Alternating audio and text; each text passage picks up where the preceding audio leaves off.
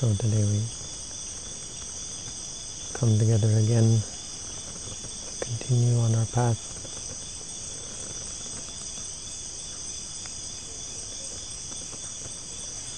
To continue together on our path.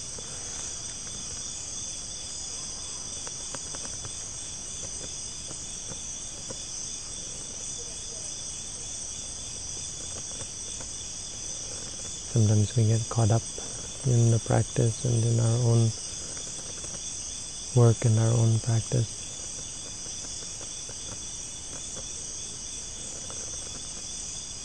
And we don't take the time to appreciate the community and appreciate each other. So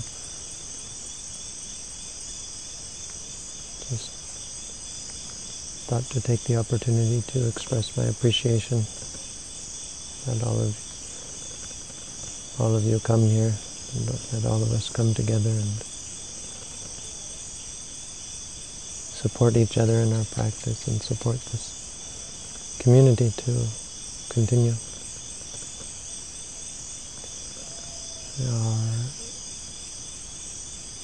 Our friendship with each other is in our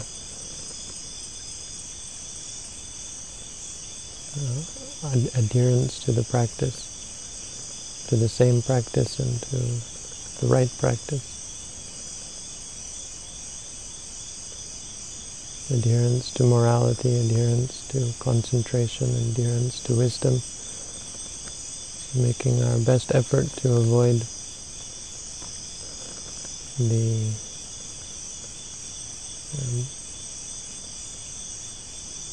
immoral or unethical behavior, and we're doing our best to avoid distraction of mind that causes distraction, and to avoid ignorance, delusion, which disrupts. All three of these, of course, disrupt the communal harmony. And the Buddha said,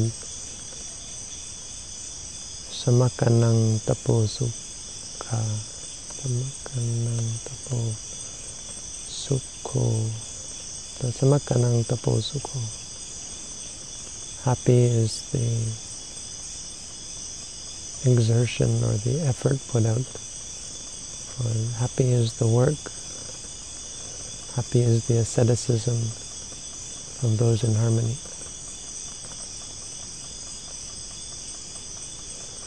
Sukha sanghasa samaki.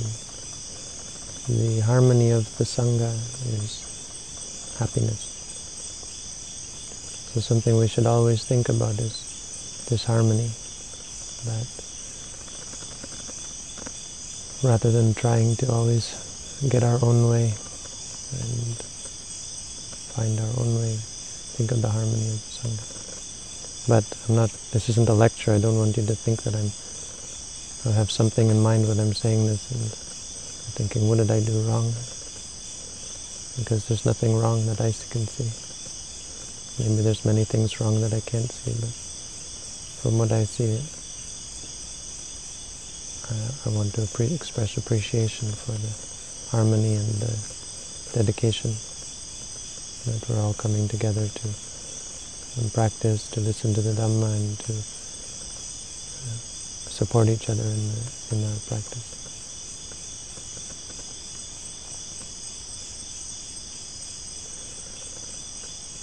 Tonight I was listening to something on the radio just before I came here.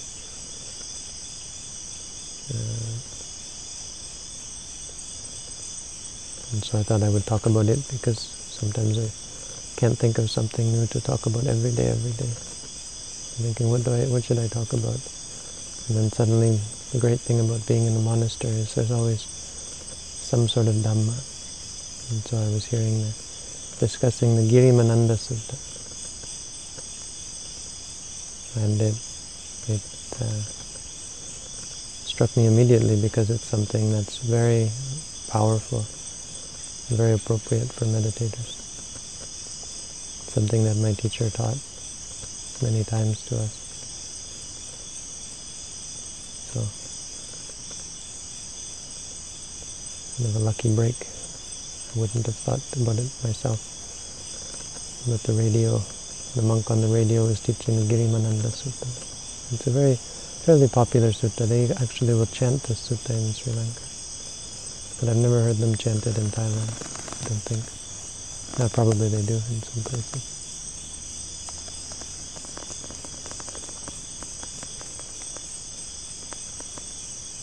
The Girimananda Sutta is a sutta delivered to a sick monk, Girimananda, who recovered from his sickness when he heard these 10 perceptions that the Buddha taught to Ananda. Ananda came to the Buddha and said, Girimananda is sick, it would be good if you went to him out of compassion. And the Buddha, rather than going, the Buddha looked and saw what was the cure, and so he taught Ananda these 10 sanya, and said, if you teach these to Girimananda, it may be that he gets better. But they also show sort of a progression of the Buddha's teaching, a progression of the practice of the Buddha's teaching.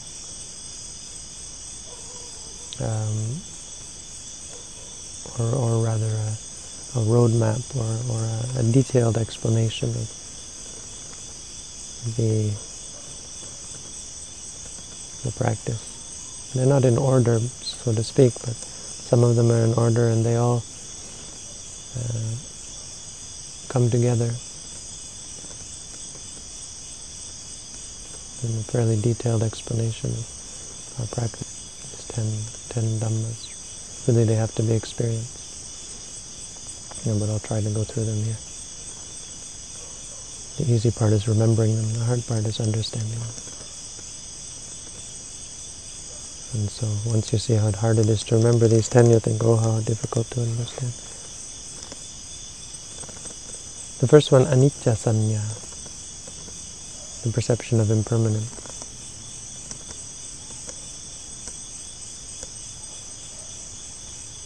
And the second one, anatta sanya, the perception of non-self. Number 3, asubha sanya, perception of ugliness or loathsomeness. Number 4, adinava sanya, perception of the disadvantages or the negative side of things. The disadvantages.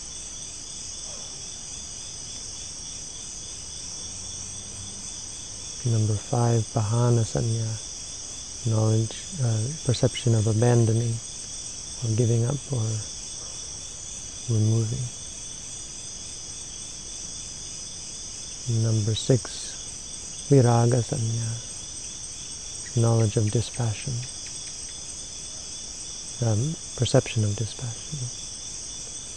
Number 7, nirodha sanya, knowledge of cessation, perception of cessation. Perception of cessation. Number 8, sabbalokehi anabhirata sanya, the perception of delight in all worlds, all 3 worlds, in all the worlds, in all worlds. And number 9, sabba sankharesu anita sanya. Anita sanya, it actually could be anicca sanya depending on the text you look at, but it's probably anita sanya because we already talked about anicca sanya. So anita sanya means perception of all sankharas, all formations as undesirable. And number 10, anapanasati, mindfulness of breathing. So the Buddha said, reminding Girimananda of these 10 things will cure him of his sickness.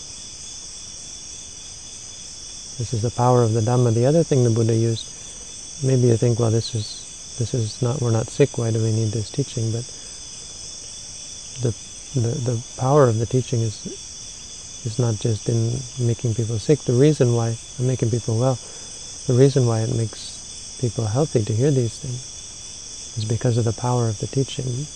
How we know this is the only other thing the Buddha used for sick monks is the Bojjhanga. When Mahamoggallana was sick, when Mahakassapa was sick, even when the Buddha himself was sick, he had someone chant him the Bojjhanga. Sattime, Moggallana, Bojjhanga. There are 7, these are the 7 Bojjhanga. Sati Sambojjhango Ko Kassapa Maya Sammadaka and so on.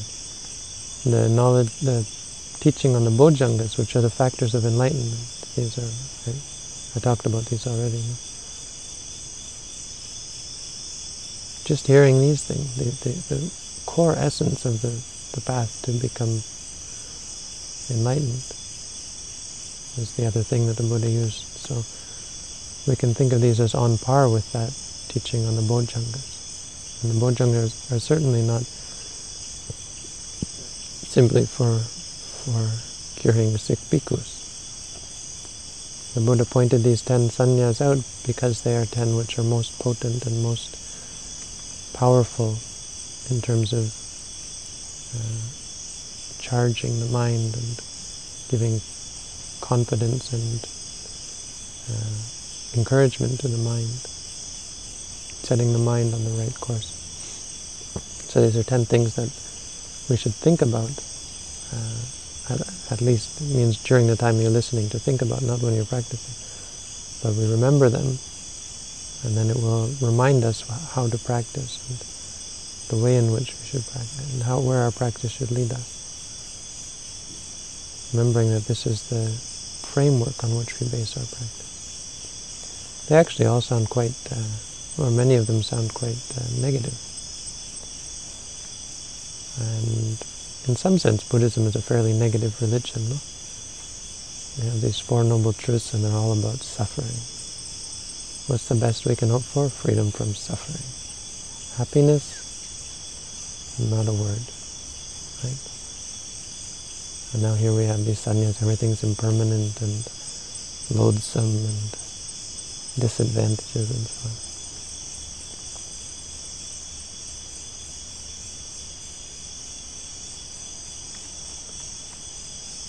But this really is disingenuous. Disingenuous. It's not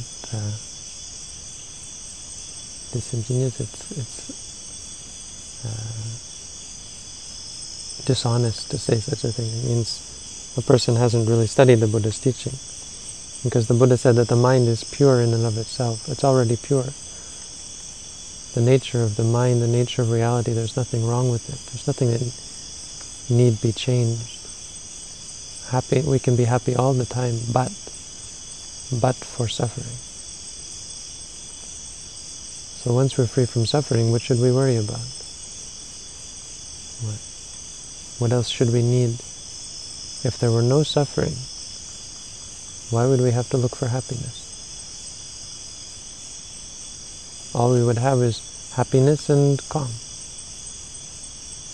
If nothing, if there were never a situation of suffering, then all that's left is happiness and calm. Sometimes calm, sometimes happy. Never suffering.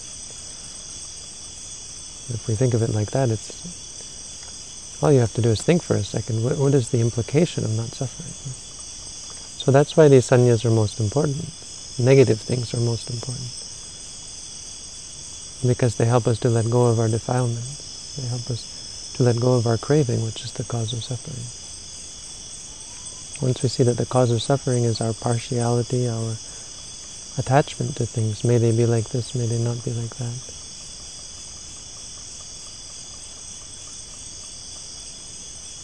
then we can understand how important it is to realize these dangers, realize the negative side of these things that we're attaching to. Realize that happiness doesn't exist in anything outside of ourselves. So, we'll go quickly through these 10, because there's many of them. Anicca sanya, to see that the 5 aggregates are impermanent. Or the 6 senses, I can't remember. The anicca sanya and anatta sanya, they're based on the 5 aggregates and the 6 senses.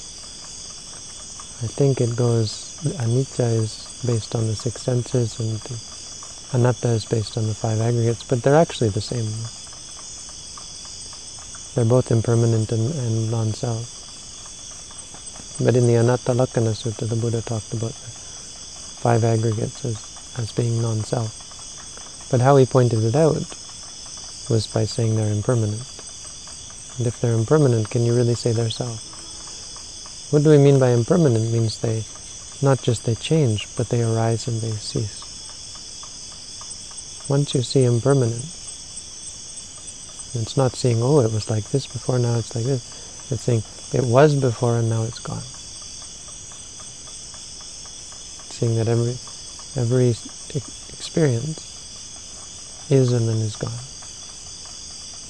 Seeing that there actually is no me that's changing. The person who existed when I was young, the person who will exist when I'm old, all of these things are just moment-to-moment experience. There actually is no being. Life is much more fluid than we think. Fluid in the sense of no entity, static entity. Like when you look at water, you think it's connected. It's one thing, one body of water, but actually it's many, many particles, drops of water.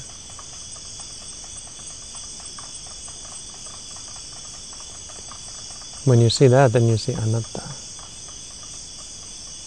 You see anatta based on impermanence and based on suffering. Because if it's suffering, then you can't say it belongs to you. And you shouldn't say it belongs to you. 2 things. If it causes you suffering, you shouldn't cling to it. And if you cling to it, it causes you suffering. And you can't cling to it. Or you can't control it. And you know you can't control it because it causes you suffering. If you could control it, it wouldn't cause you suffering. This is the meaning. But the perception is in our practice. It's right here and right now. It's in my voice. You notice when the voice stops, you're still thinking about it. You're still going through the mind, you can still remember the sound of the voice. And normally because of that we think that it's continuous. My voice is still there, it's just sometimes noisy and sometimes quiet, but you think I'm talking. So when people make noise during a talk, they say, shh, the monk is talking now. Even though maybe the monk has stopped talking. Or someone interrupts you and you say, I'm in the middle of a talk. I'm giving a talk now. You think it's something, we say it and we think like this. You think that I'm talking to you now, but actually there is the experience of sound arising at the ear. Once I stop, the sound has stopped. So seeing this is what our practice is about. And when you see this is what leads you to understand non-self. People have a hard time understanding non-self.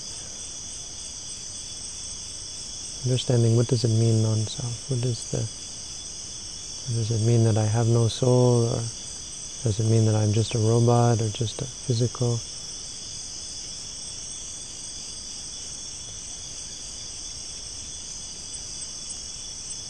Really, non-self is when you say to yourself, for example, hearing.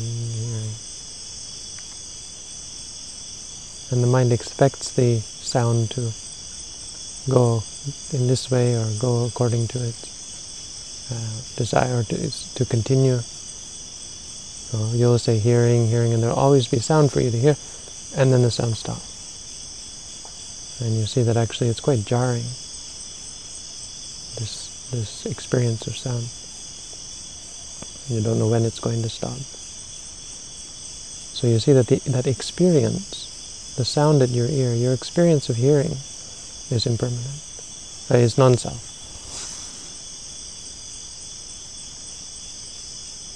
This is what it's actually, maybe it's hard to understand if you're not practicing, but I think everyone here can understand what I mean. You see that your experience is not under your control. You can't make me start to talk. You can't make the sound arise. So when you say hearing, you feel this jarring, this shaking up of the mind, where the mind used to think that it was, here I am listening and I can sit here and I'll just listen, but the listening only occurs because of the hearing. It sounds so simple and dumb actually, like this can't be the wisdom we're looking for. But when you actually practice, you see how jarring it is for the mind, that the mind really is silly. The mind really is childish and ignorant in a kind of an embarrassing way, because intellectually we already know this, but the mind is like betraying us. We already know that this is the case, but we don't really know it. We expect everything to be according to our desire, according to our wishes. And so we're jarred when it's not according to our wishes. And so we see that clinging and craving is the cause of suffering. So these are the first two. This is really the basis of our practice. Number 3, asubha sanya. This is something very useful for meditators. It comes in vipassana meditation as well, but some people put it into practice. The head, the body parts, so they break up the body parts. Kesa, loma, naka, danta, tajo, mangsang, naha, ru, ati, ati. All 32 parts of the body. They break it up and look at one part, kesa, kesa, kesa. They look at the hair on their head and they realize how this hair is actually like, kind of like some kind of moss or something growing on a dung pile. I mean, you don't have to imagine how disgusting it is, because if you don't shower or shampoo your head, the hair becomes oily and smelly.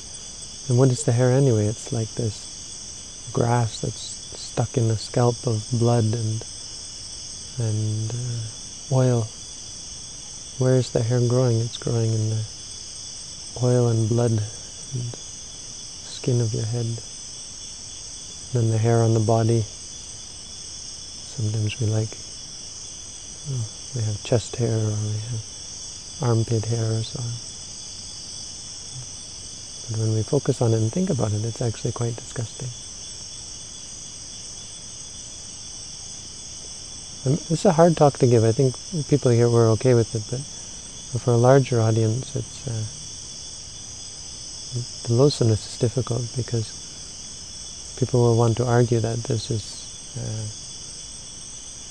this can be dangerous, and some people get low self-esteem as a result, or start to hate themselves as a result. But the point, this is why I think most important is in vipassana, that we understand it through vipassana, because that's natural. So the point is not to become disgusted about the body. The point is to realize that I don't have to feel self-conscious about myself. The body smells, that smell is natural. We don't think, I've got to get rid of this because my body should be beautiful and sugar and spice and all things nice and smell like roses and clover. We stop thinking like that. We realize this, that it is actually just like it is. It's not good or bad. We have none of this self-consciousness about how we look or how we smell. Kind of get ashamed sometimes as a monk, and you remember that you didn't wash your robes for a week and you haven't showered in a few days, and someone invites you somewhere and you get in the car and you realize that you're not really as fragrant as might be desired.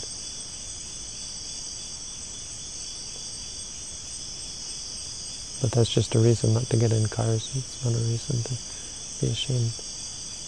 And sometimes you do have to fit in, and so you shower and you wash your clothes.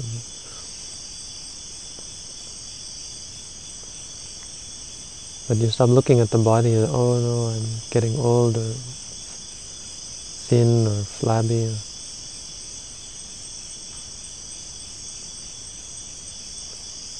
People look at things in quite different way when they haven't practiced. They always say of monks, no, I always get this: you're thinner, you look thinner than before. But the funny thing is, I get this every week or every month. So every time I see people, they say, you look thinner than before. I think if I was actually getting thinner, I would have died by now. And people say this. So I always say, oh yes, I feel very light. It's good. I'm lighter than before.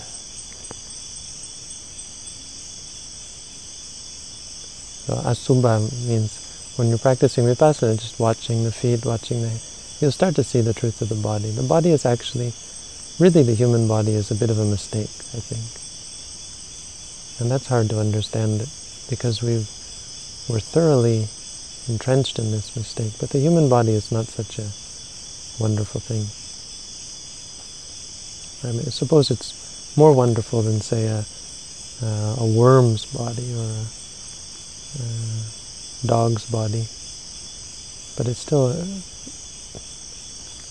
kind of like someone built a house and didn't do a very good job on it. Because we could have done a lot better, no? You can imagine maybe what an angel looks like. We could add wings or an aura or straight teeth and perfect eyesight. And we could actually smell like roses and clover. That'd be nice.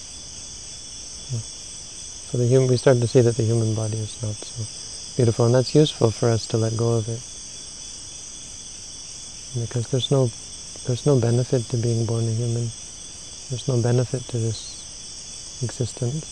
The only benefit to being born a human is that you can interact with other humans. And you can learn from other humans, like the Buddha. No? If we weren't born human, if we were born as a worm or an ant or a dog or something, we couldn't have the chance to learn the Buddha's teaching. So that's why the Buddha said it's very good to be born a human, actually. But intrinsically, there's nothing good about it. And so as humans, we have to come to realize and rise above even the human realm. It's much better to be born as an angel than as a human. You can practice meditation much easier. So many angels became enlightened in the time of the Buddha because they could sit very still in meditation for months on end.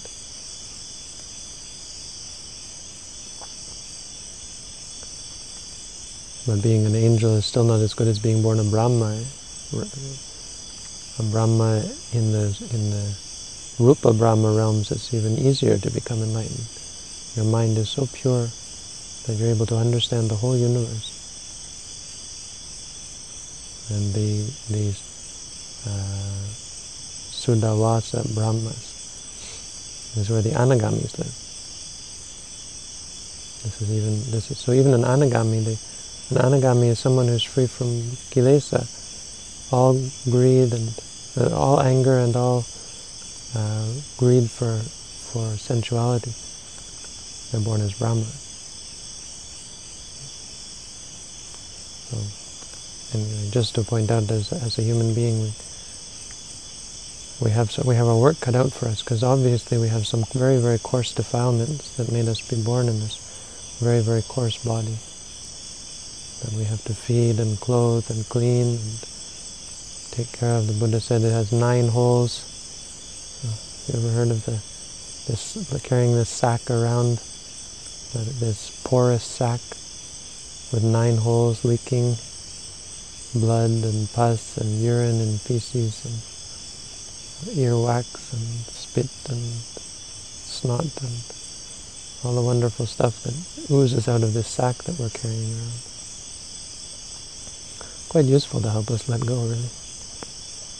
When we see this, it makes us wake up and see our mistake, taking this body is beautiful. This sack of oozing, 9-hole sack oozing and leaking. You can count the 9 holes, see if you can find them all. They're all there. So there's asubha sanya. Number 4, adinava sanya. Adinava sanya, see the disadvantages of clinging, or the problem, which has very much to do with asubha actually, because the Buddha talks about the adinava of the body, the disadvantages of the body. It's not just ugly, there's more to it than that. The Buddha said there's the eye disease, the ear disease, the nose disease, the tongue disease, sicknesses of the body, sicknesses of the heart, sicknesses of the spleen, the kidneys, the stomach,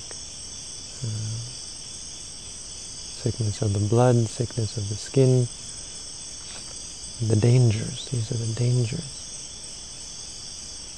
The many, many kinds of suffering that come because we have a body.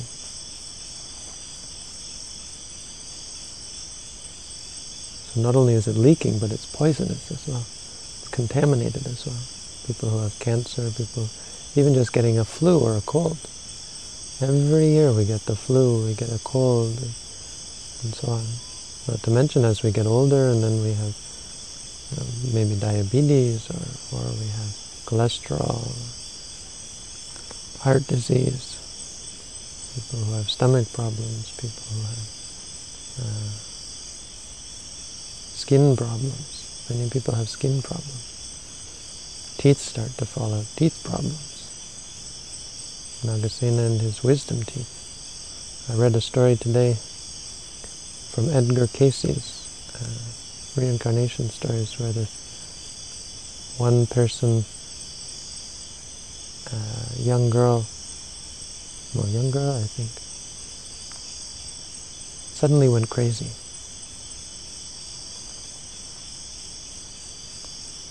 And they didn't know why. She's suddenly insane, totally uncontrollable, incoherent. And Edgar Cayce, he went into a hypnotic state and said, he never met this person, he just said, like, I think it was just over the phone or something, or something like that. He said, her wisdom tooth. She had an impacted wisdom tooth, and it was hitting a nerve. And the nerve was going to the brain and causing brain malfunction. And sure enough, when they removed the wisdom tooth, she got better again. This kind of thing happens. Crazy, no? And this wonderful body that we say, this body's a gift, or this body's very good for me, it's my temple. It doesn't mean we should hate it or loathe it or disregard it. We should take care of it. Just as when we have a wound, we should take care of the wound. An arahant still takes care of their body. But they take care of it as a wound, as they would a festering wound or a cut, injury. Something that always has to be dressed and bandages changed. Sometimes you have to pull something out, like a tooth or an organ, the appendix. Anyone who says the body is perfect, just look at the appendix. Some people can die from that, no? Tonsils, so many kinds of sickness. This is adinava. This is adinava of the body, but the mind, really the mind is even worse. And the disadvantages of the mind. We think, well, if I'm born an angel, then I'll have a perfect body, or even sometimes as a human I can have, all of us I think, relatively good health. Except Palanyani, I know, she's dying. But the rest of us are okay.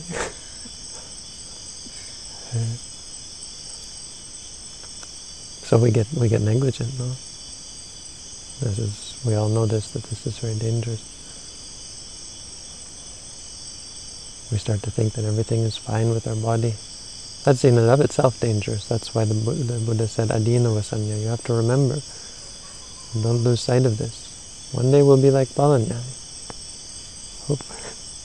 Hopefully not anytime soon. I'm just picking on you, I'm sorry.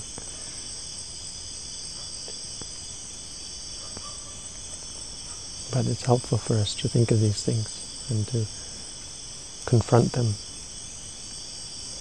But sometimes you can think like that, like my body, there's no problem with my body, so it actually is difficult to see adinava, because you can say, yes, maybe one day I'll be sick. But how can I take that as a meditation subject? But the mind. And some people are very, very sick, but their mind is pure. Like Mahamoggallana, Mahakassapa, their minds were so pure, and yet their bodies still got sick.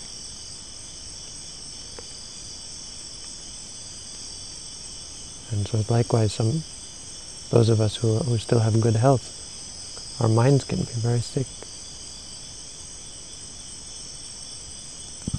I think we see this much more in the practice. We also see the body is very useful for helping us give up kama tanha. But looking at the mind is much more useful for giving up bhava tanha and vibhava tanha. Wanting things to be like this or like that, wanting things not, wanting to create, wanting to become. When we see how the mind is so dangerous, actually quite shocking. We think it's okay, I like this, I like that, I want this, I want that. But I can control it. No, you can't. Not even a bit. When the lust comes up, or the desire for something comes up, no hope. Very dangerous. The mind will drag you, kicking and screaming, to the candy store to get what it wants.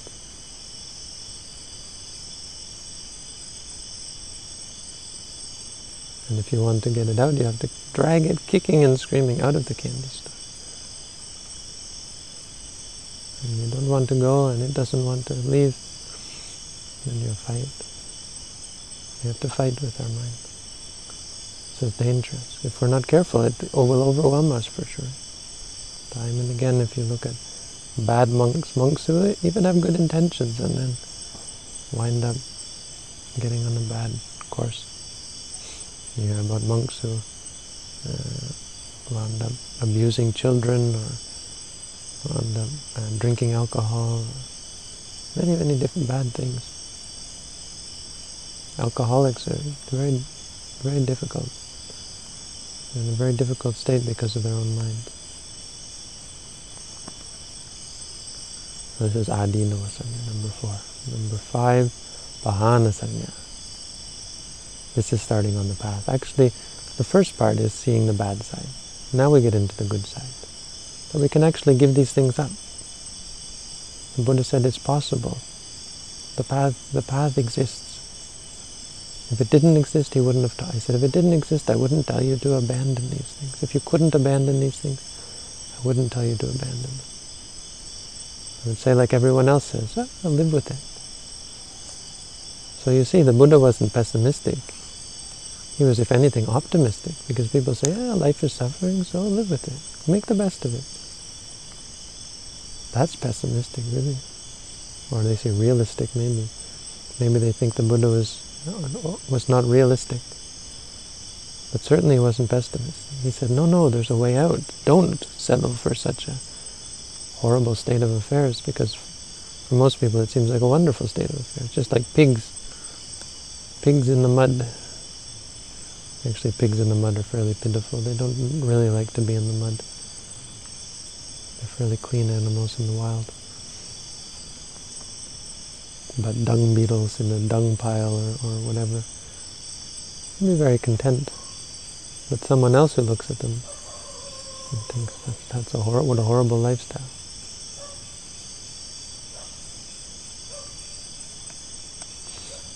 So the Buddha said there's a way out.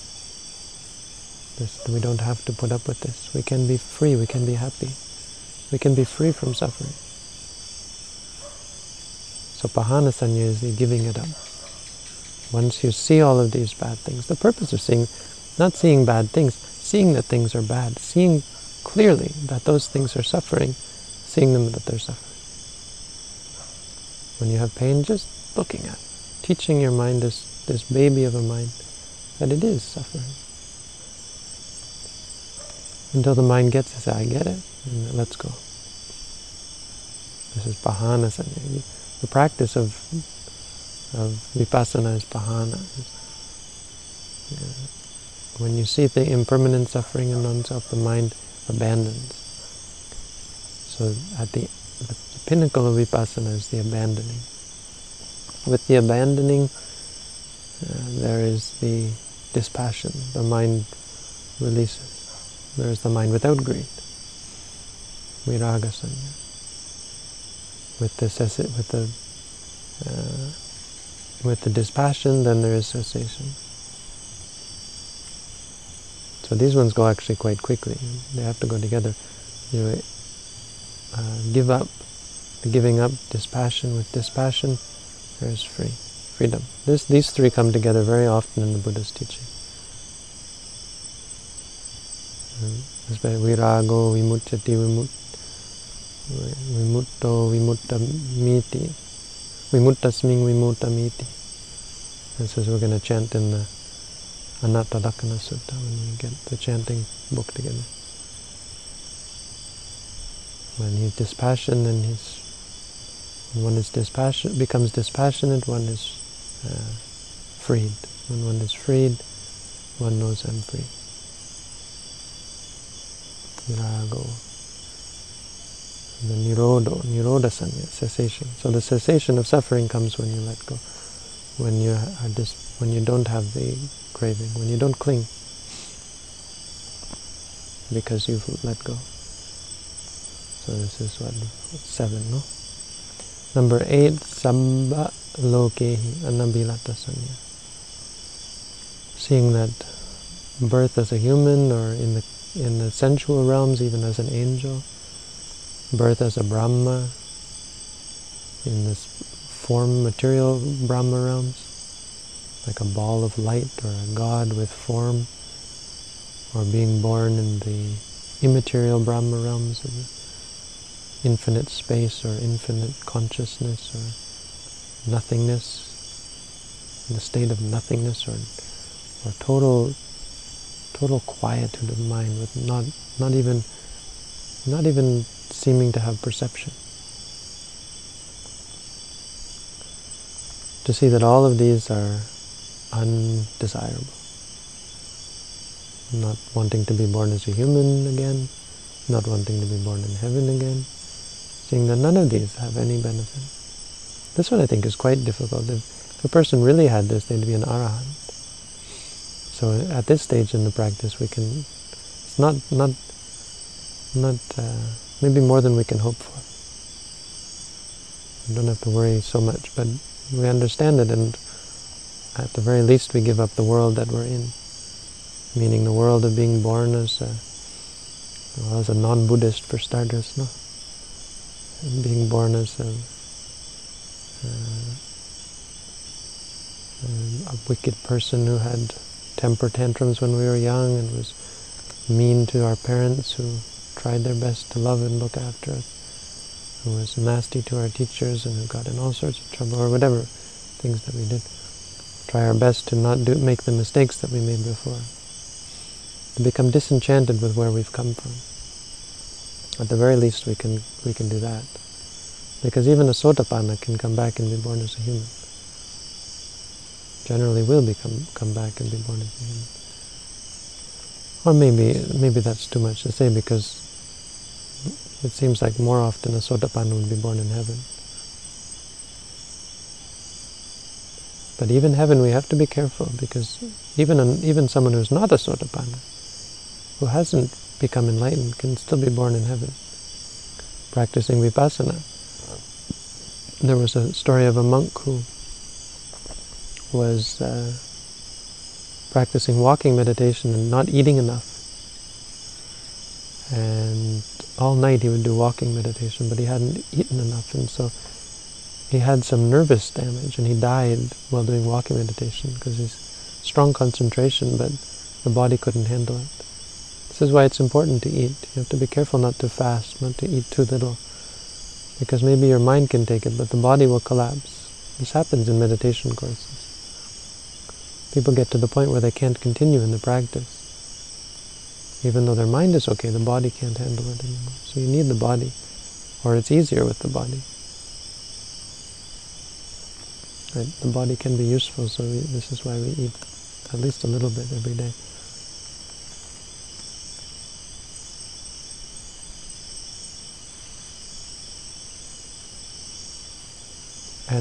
But for this monk, what happened was then he was born in heaven. He wasn't enlightened. But the commentary says that if you die in meditation, you're born in heaven no matter what. If you die walking meditation, or if you die in sitting meditation, at the very least you'll be born in heaven. Now, of course, this isn't for sure. We can think of people having nasty thoughts during meditation and clinging to them and then dying and being born in a bad place. But if you're really intent on the meditation practice, that wholesomeness has a great power to it. Because at that moment we're very much in tune with the Buddha, with purity, with clarity, with wisdom.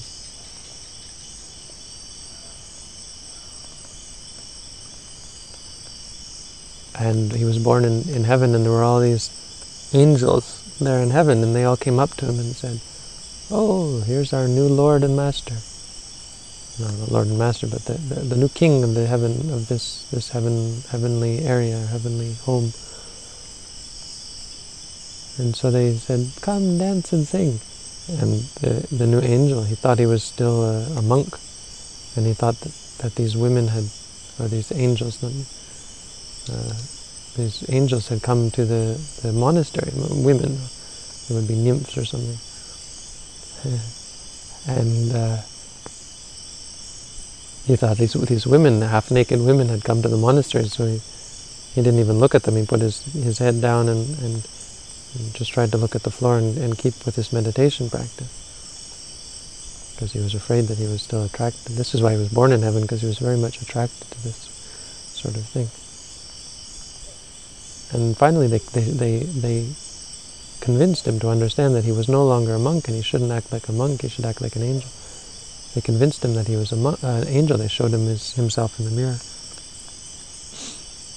And he was shocked. And right away he went to find the Buddha. He went down. He was horrified. He said, "This is the grove of delusion.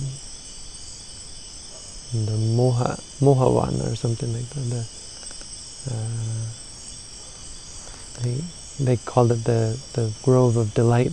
They called it the grove of delusion. He said, "This is where I've been born." He said, "I was looking for the gold medal, and all I got was a handful of turnips." And so he went to see the Buddha. And the Buddha taught him, said, "Continue on your way. Continue with the practice that you started. You can still become enlightened." So it's easy to become, even in heaven, it's easy to become negligent. Don't just think that if I practice meditation, it's okay. If I don't get it in this life, maybe I'll get it in the next life. You have to be careful. You have to set your heart on the goal. And if you don't make it in this life, make an ardent wish that in the next life you still continue to practice. Be clear in your mind what is important. Don't get caught up. Don't have this abhirata, this delight in any world, in any existence. Be clear that if I'm born in heaven, I'm going to be like this monk and teach them meditation. Teach the nymphs how to meditate. Because there are many Buddhists in heaven, and if you find them. You can practice with them.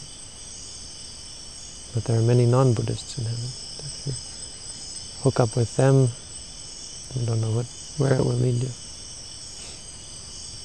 Just like many rich people become negligent and don't do any good things, and then when they die they go to an unwholesome realm.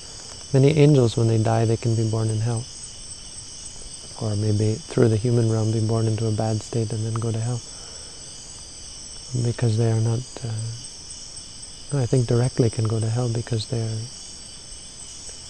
all obsessed and partial, and therefore get angry very easily and so on. So this is Sabbalokehi anabhirata sanya. Even the Brahma realms, we should be clear that they're not They are not appropriate to cling to, because if we cling to them, we'll get lost, and then we can come back and be born as a pig. So number 8. Number 9, following up on that, seeing that all sankharas are undesirable. So this even more than the world, this is the final attainment for arahantship, I would say. It's giving up all sankharas. Sankhara is different from loka. Loka, undesirable, means, or not delighting in the world, means concept. But sankhara here is reality. So coming to see that all sankharas, to lose any desire in them, which is just another way of explaining the meditation practice in quite direct terms, because this is what the pahana is. This is what the giving up is. Seeing that the world is made up of sankharas, made up of formations, made up of experiences. And being able to see experiences for what they are without any attachment to them. This is number 9. And finally, number 10 is sort of the Buddha's cherry on the cake, I suppose, because it comes back to the actual practice. Once you have all this in your mind, put it into practice. And this is the anapanasati. He said, start with your breath. So when the breath comes into the body, understand the sankharas, understand the experience. What is the experience of the breath coming into the body? The expansion of the stomach and the expansion of the chest and the feeling of the air, the cold feeling in the body, and then the contraction and the hot feeling as the breath goes out.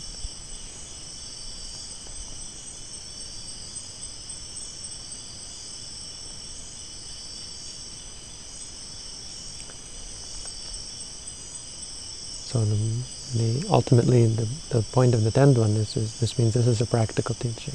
This is not for us to intellectualize or think or ponder or doubt about, question. It's for us to realize for ourselves through the practice. All of this only has meaning in terms of our physical practice, walking and sitting, being aware of the 4 satipatthana, starting with anapanasati and mindful of the postures of the body and the vedana and the citta and the dhamma, the hindrances and the senses and so on. It only makes sense if we actually put it into practice. So there is a good pep talk, something that is, I hope you can see how profound and broad is the Buddha's teaching from a talk like this. If so, then I've done it a little bit of justice. And so now we come to the end, and we come to this 10th one reminds us that the task is still ahead of us to do our practice. So now we continue together, mindful prostration, walking and sitting.